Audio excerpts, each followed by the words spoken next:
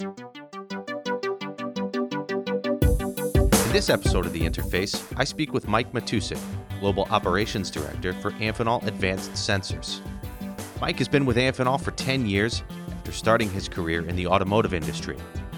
We talk about growing up in a hard-working, middle-class family in the Midwest and the lifelong values he inherited. We talk about learning from incredible mentors in the automotive industry, then the decision to leave that world and come to Amphenol. And we talk about how, whether it's leading an automotive team or a sensors team, operational success is always the same. This is The Interface. First, Mike, thanks for coming on here today. Looks like both of us today are working from home, which is fortunate and unfortunate. Although, how close are you to the nearest facility that you manage?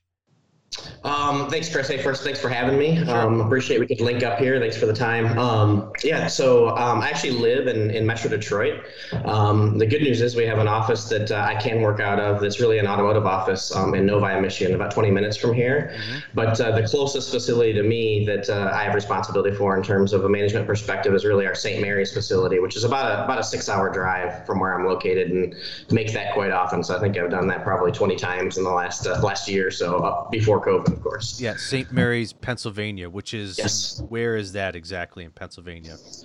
So it is basically take I-80, the Ohio Turnpike, straight across. Don't get off.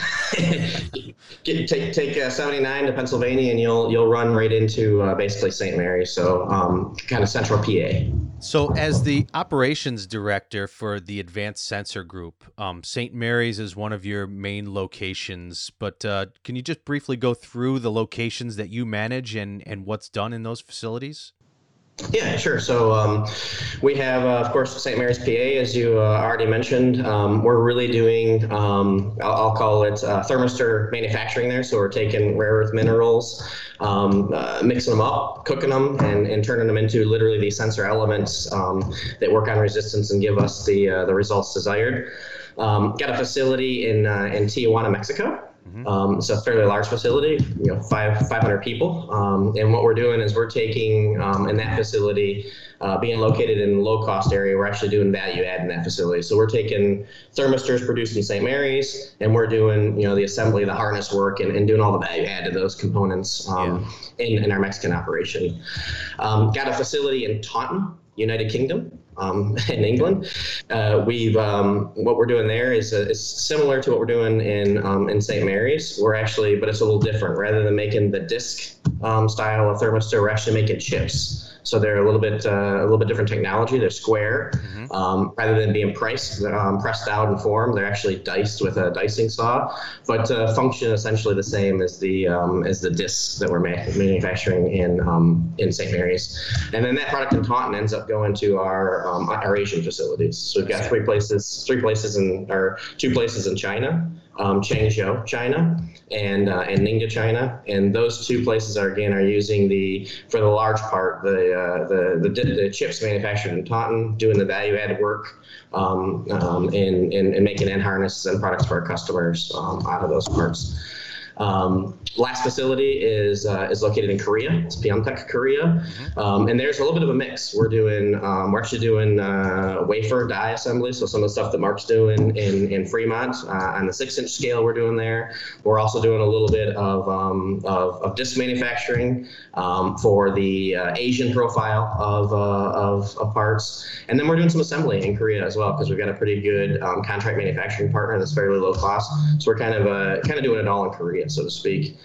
Mainly for the Korean market specifically. So do a lot of business with the Samsungs, the SK Innovations, the Dooans, the Hyundais of the world, and Kias. So it's busy. So you got a lot to manage. Yeah, definitely. I spent a lot of time on the road. I was before the pandemic. I would, it's probably about an 85 or 90% on the road guy when you add in kind of the Sundays. Take off on Sunday, go home on usually Friday. It's kind of my rhythm normally. So, well, I mean, that brings up the obvious question then. What has it been like for you for the last 4 months, being home probably more than you have been in quite some time? Hey, it's been just interesting. There's a number of things that are going to come out of the pandemic that quite honestly, probably never go back to normal, or never go back to how they were. Normal is probably the wrong word. I was reading some articles on the airlines recently, and they largely think that business travel, which is about 70% of their revenue, probably won't come back to the level that it was in 2019 or even before. So I think that they're making a lot of change in terms of what they're marketing and what they're planning and aircraft fleet and all that stuff.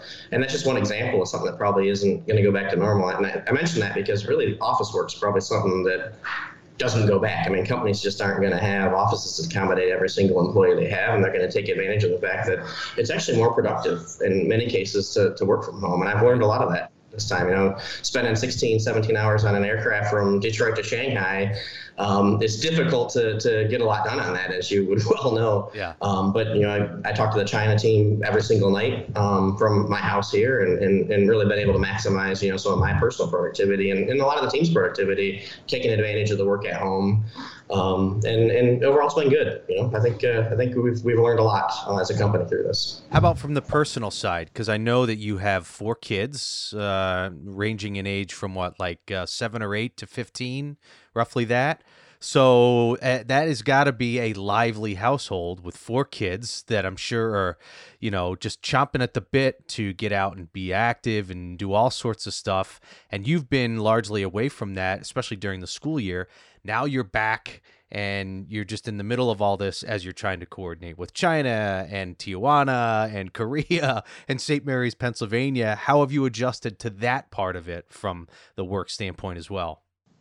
Yeah, so I'm lucky. It's exactly right. 4 kids, 3 girls, 1 boy. Boy's the oldest. And I'm really lucky for a couple aspects. One, my wife is absolutely unbelievable, takes care of largely everything with them. And it's not an easy task because all of them, even the 8-year-old, are very sporty. So they all play travel sports. Yeah. They're super outdoorsy, really, really into that stuff. And so she takes care of kind of shuttling them around and taking care of all their stuff. And it's just been unbelievable how she does that. My parents are located about a couple hours away from here where I live today, and her parents as well. And so the two of them have really been instrumental in helping out with getting them where they need to go. And they spend a lot of time at Grandma and Grandpa's when they're not in sports, because quite honestly, it keeps the house quiet and I can work a lot better. So even today, they're out of town at Grandma and Grandpa's for the rest of the week up there. So I think that worked out quite nice. And really, it's enabled me, started from an early age. It really was, brought into me that, every great struggle or every great challenge usually yields the best results at the end of the day, or you make some really awesome good usually comes out of a real great struggle. And for me, it's no different. I told you they're really athletic and they're real sporty. I've probably seen 20 or 30 games that under normal circumstances I wouldn't even have seen. And so from a personal side, it's been a real advantage for me to be able to be involved in them, see sports I didn't see. I would normally have watched them by FaceTime on the cell phone, and now I can see them live and watch them play. And so I think that's been certainly a positive from the personal side that's come out of this for me. Well, that's great. And I'm glad to hear that part of it's worked out and maybe giving you a little bit of a different perspective too, because I don't think that anytime soon we're probably not going to go back to you jumping on an airplane and hanging out in China for a couple weeks or Korea. So it's good to be able to adjust to that, and I think see the positive too. You talked about your parents. I know you and I you shared some information with me beforehand about growing up in a hardworking family in Michigan, first Flint, and then out in the country a little bit. And your father being a longtime employee in the automotive industry, GM and others. Just talk through a little bit about that as far as your family history and growing up in that type of an environment with your parents and working hard and working his way up. Yeah, okay, great. Hey, so I was born in the late 70s, as you said, in Flint, Michigan, really close to downtown, honestly speaking. And my dad was an hourly worker for General Motors his whole career. Actually spent, I think, about 33 years at the end of it. Wow. At GM before he retired. He is now retired.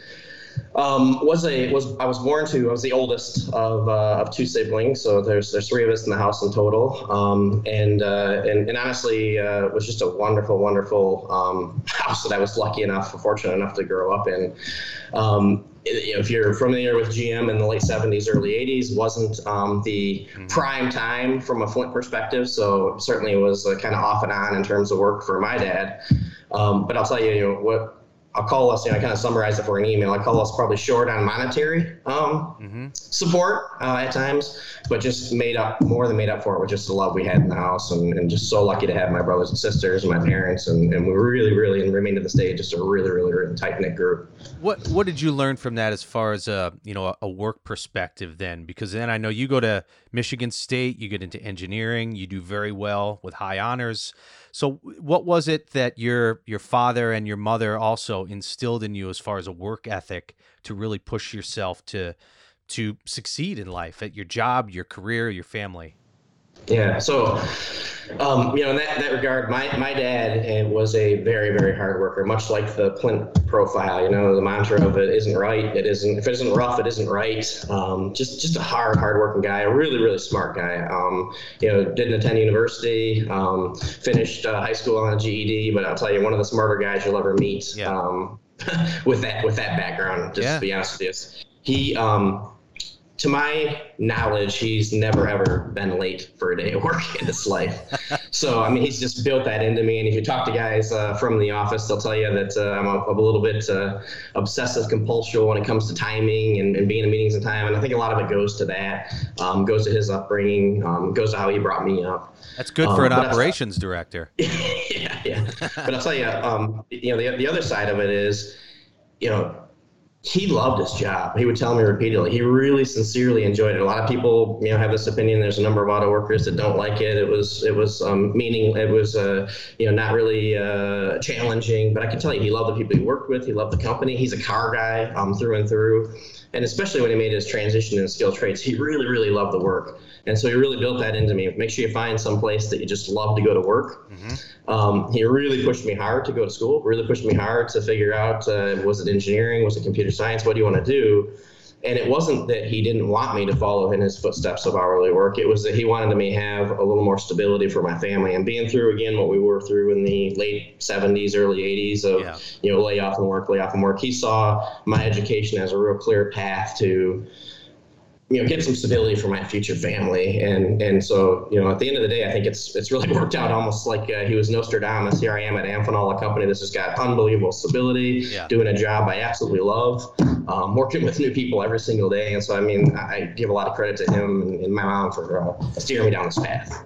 What was it about engineering that intrigued you? I always like to ask this about, because I've talked to a lot of engineers on this podcast and just in general, because I'm always semi-fascinated with them, because I don't have a technical background at all. All I do is just talk a bunch of stuff on here and other things, and try to tell I'm just a storyteller, but I'm always fascinated with people, men and women I talk to who got into engineering, whether it be mechanical or electrical or whatever it might have been.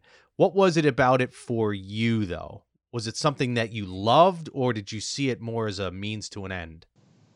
No, it was more something I loved. I've been really a mechanical guy from the beginning. I'm a car guy as well. Got that from my grandpa. My dad came along to me at 13 years old. My dad brought home an MG midget with the motor in a box and the skeleton of the car sitting here. And he and I spent our leisurely time over the course of a couple of years putting the thing together and making it run. Powder blue convertible MG midget. Nice. Got pictures of me driving it at 13 years old. But it kind of goes back to there. And ever since then, I've really been interested in how stuff works, how it goes together, the mechanics of even old design.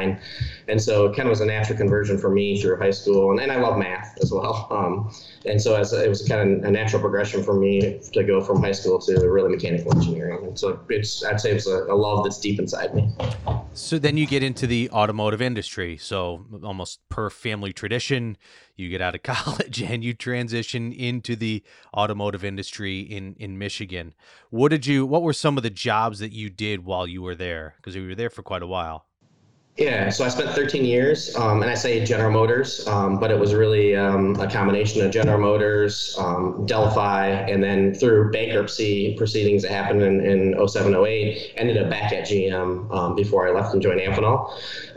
So yeah, it was really didn't work anywhere else other than that company for 13 years, but just held a ton of jobs. I started off in design engineering. Literally, the first job I had was in design engineering. Lasted about 2 weeks.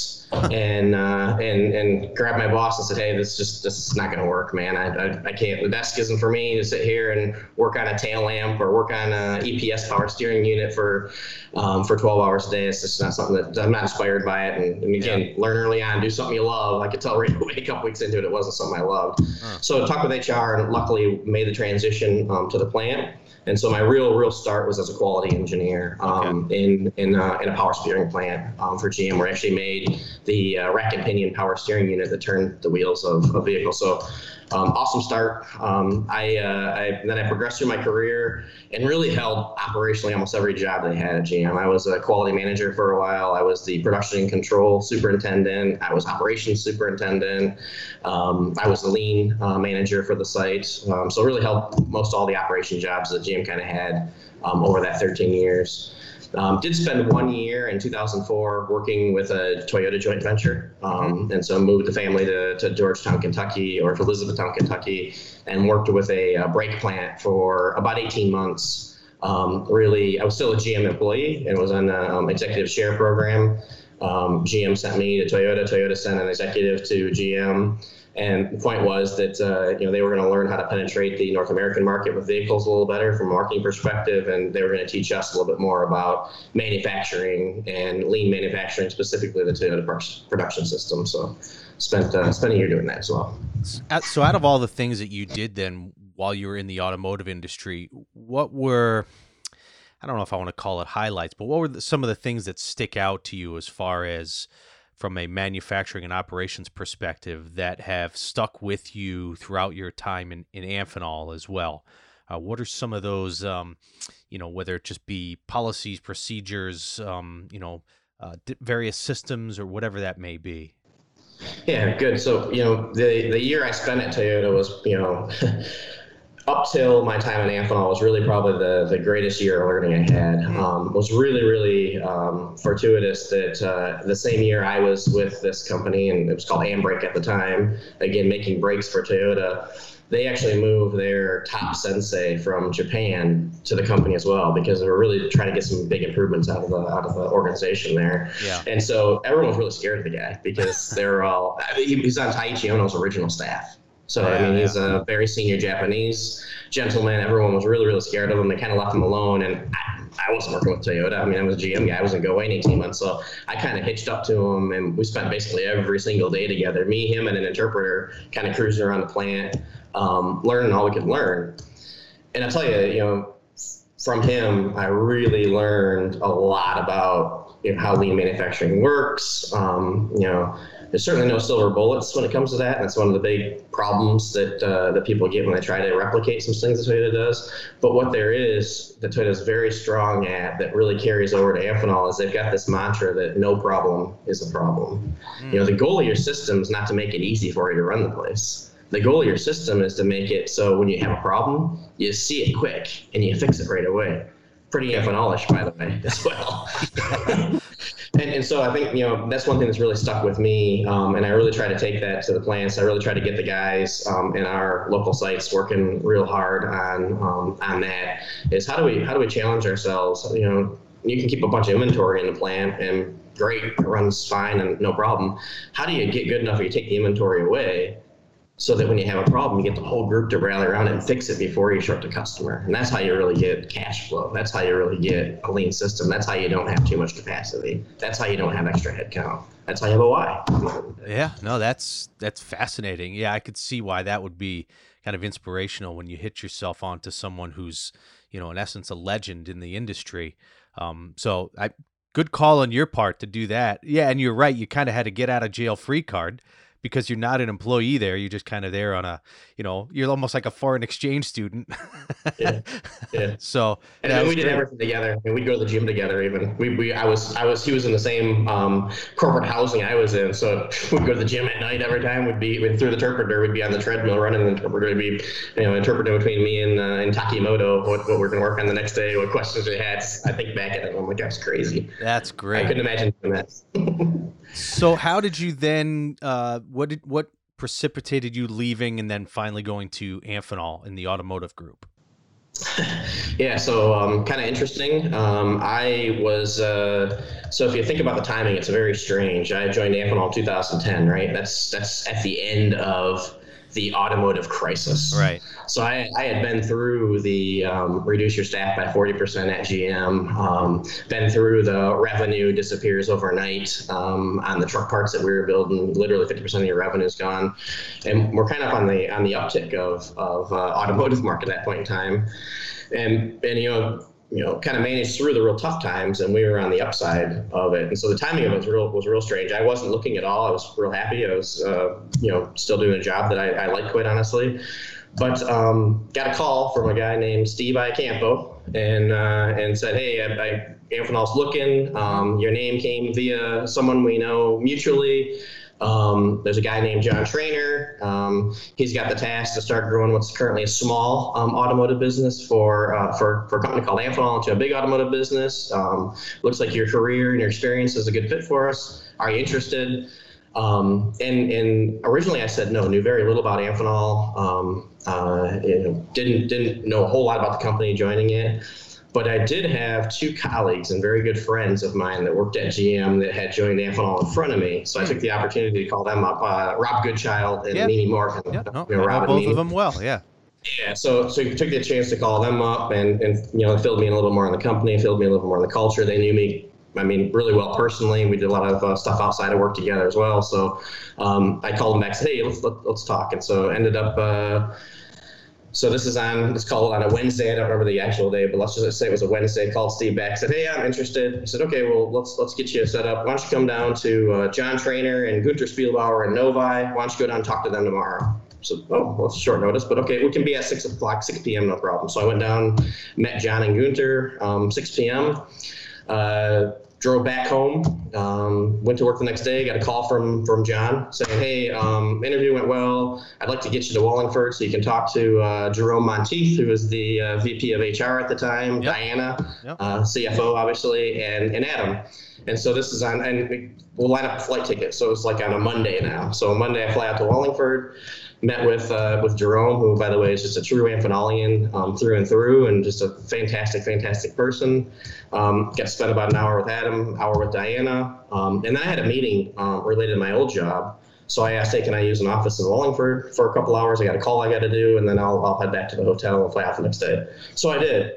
And in the course of that phone call, Jerome's going to walk me out. Now it's 2 hours after the formal interviews are done. Says, hey, how'd it go? I said, I don't know exactly how it went, but it was fantastic. It was awesome meeting those guys no matter what. I just love the personalities. I love meeting those people. I love the passion around the company. You could tell in an hour interview how much they loved it and how much they loved the company. So I told him that's how it is. He goes, well, the job offer will probably beat you home because we're going to send it via FedEx now, and your flight's not till 10 tomorrow night, so it'll probably be there when you get home. And he said, and here's the details. It's ABC. And I told him on the spot, I'll take it. Wow. Hadn't seen it yet. And he said, how can you do that? You need time to think about it. I said, I don't need time to think about it. I know just meeting these people and it's evident how the company runs, and it's evident how the decision process goes. And if there's anything I didn't like about my job at GM, it'd be the bureaucracy, the red tape, the working across organizational silos. And it was just so obvious in a 3 hour spent with those individuals that's not how Amphenol works. That's not an Amphenolian, and it's something I wanted to be part of early on. So was that the biggest difference for you as far as moving from, the big prime, right, a GM or someone in the automotive industry to, in essence, a component manufacturer, but you have this freedom that you would have never had you stayed at the larger company? Is that accurate to say? No doubt, 100%. That's exactly the difference. No doubt about it. Yeah. And the ability at Amphenol just to, there's still ability to make change, and we did some great things at GM, no doubt about it. But the ability at Amphenol to go do something today that changes the bottom line tomorrow, and oh, by the way, you can go try it. You can always make it back the way it was, but let's try to do something new and let's try to make it better. And that just the ability to do that outside of Amphenol is just fantastic, and not getting caught into, hey, let me go get this approval and that approval and all those things. Just go get it done, move the OI in the right direction, take care of the people, and everything else kind of works itself out. Yep, of all the people I've talked to, almost everyone says some form or some variation of exactly what you're talking about. So that's great, and I can see that the same thing happened to you as well. This realization, like, wow, I can kind of make changes as I see fit, and as long as I build a case for it, and it looks like it's working, I can do it, which is is very heartwarming to be able to have that in your work experience. So you work in the automotive side of the business, and then you switch to sensors, which is a radically different, at least end product. But how much of it is the same from the operations and the manufacturing side for you? Because the technology is completely different. Yeah, technology totally different. I had honestly, zero experience in the sensor business, and going through the interview process with Pete and Dave and the team, and Renee and the team. I was very honest and said, hey, I don't know sensors. I don't know MEMS manufacturing. I know that's a big chunk of the job, but I do know manufacturing in general. I know how lean systems work. I know how knowing our numbers works, and that's something I can help you out with. And I love to dig into the details. And so, the product's totally different, but how you get there, how you get to the ends, really isn't all that different. And at the end of the day, it comes down to, do you have the best team in the world, which we do in sensors, and how do you keep that team working on what makes the most sense from a priority perspective, and how do you keep working every day to make tomorrow just a little bit better than today. And if you're doing that, everything, again, it's going to work itself out if you're getting better. That's one thing that always looms true. I know the sensor group is at least for Amphenol historically, is a fairly recent acquisition, just the sensor group in general, but it's grown immensely in just the short period of time it's been with Amphenol. I mean, how excited are you to be a part of this group of the corporation that, it's almost like the sky's the limit with the future for sensors and for you and what you can build in your operations and your manufacturing teams? I imagine that's got to be super exciting for you over the next 3, 5, 10 years. Yeah, just it's unbelievable. I mean, when you look at particular sensors, we're a little bit lucky in that, our market is still growing like crazy, and that's regardless of what the overall market does, right? Mm-hmm. You look at cars, for example. You take a car that's 8, 10 years old, and it's got 1 or 2 sensors on it. You take cars that are coming off the lines now, they've literally got 100 sensors on them now. And that continues to grow. So no matter what the vehicle does, if we settle off at 16 million vehicles in North America or 15 million vehicles, our market and our penetration for sensors is still going up and up and up and up. And as you said, it's really a limitless potential in terms of the size of the business we can build this thing to. We've got huge plans, honestly speaking, over the next, we're working our strat plan as we speak. I won't speak the exact numbers, but we've definitely got some plans inside the sensor business to go, to really grow the business like crazy, certainly at rates even faster than Amphenol has planned in their growth plan. So again, just great to be involved with it. Really exciting, inspirational, and the best is yet to come for us. That's for sure. Well, Mike, I'll let you go here, but I just wanted to say I really enjoyed speaking with you today. I can certainly your passion and enthusiasm for this exudes through this call here. So I can tell you really love what you're doing. You're very passionate about it. It seems like you're in high spirits and can't wait for the future for you and what you're doing with the sensor team. But again, thank you, Mike, for taking the time to do this today. Hey, thanks so much, Chris. Keep up the good work, especially on the frontline stuff. Appreciate everything you're doing. Stay safe, and best is yet to come. Thanks so much.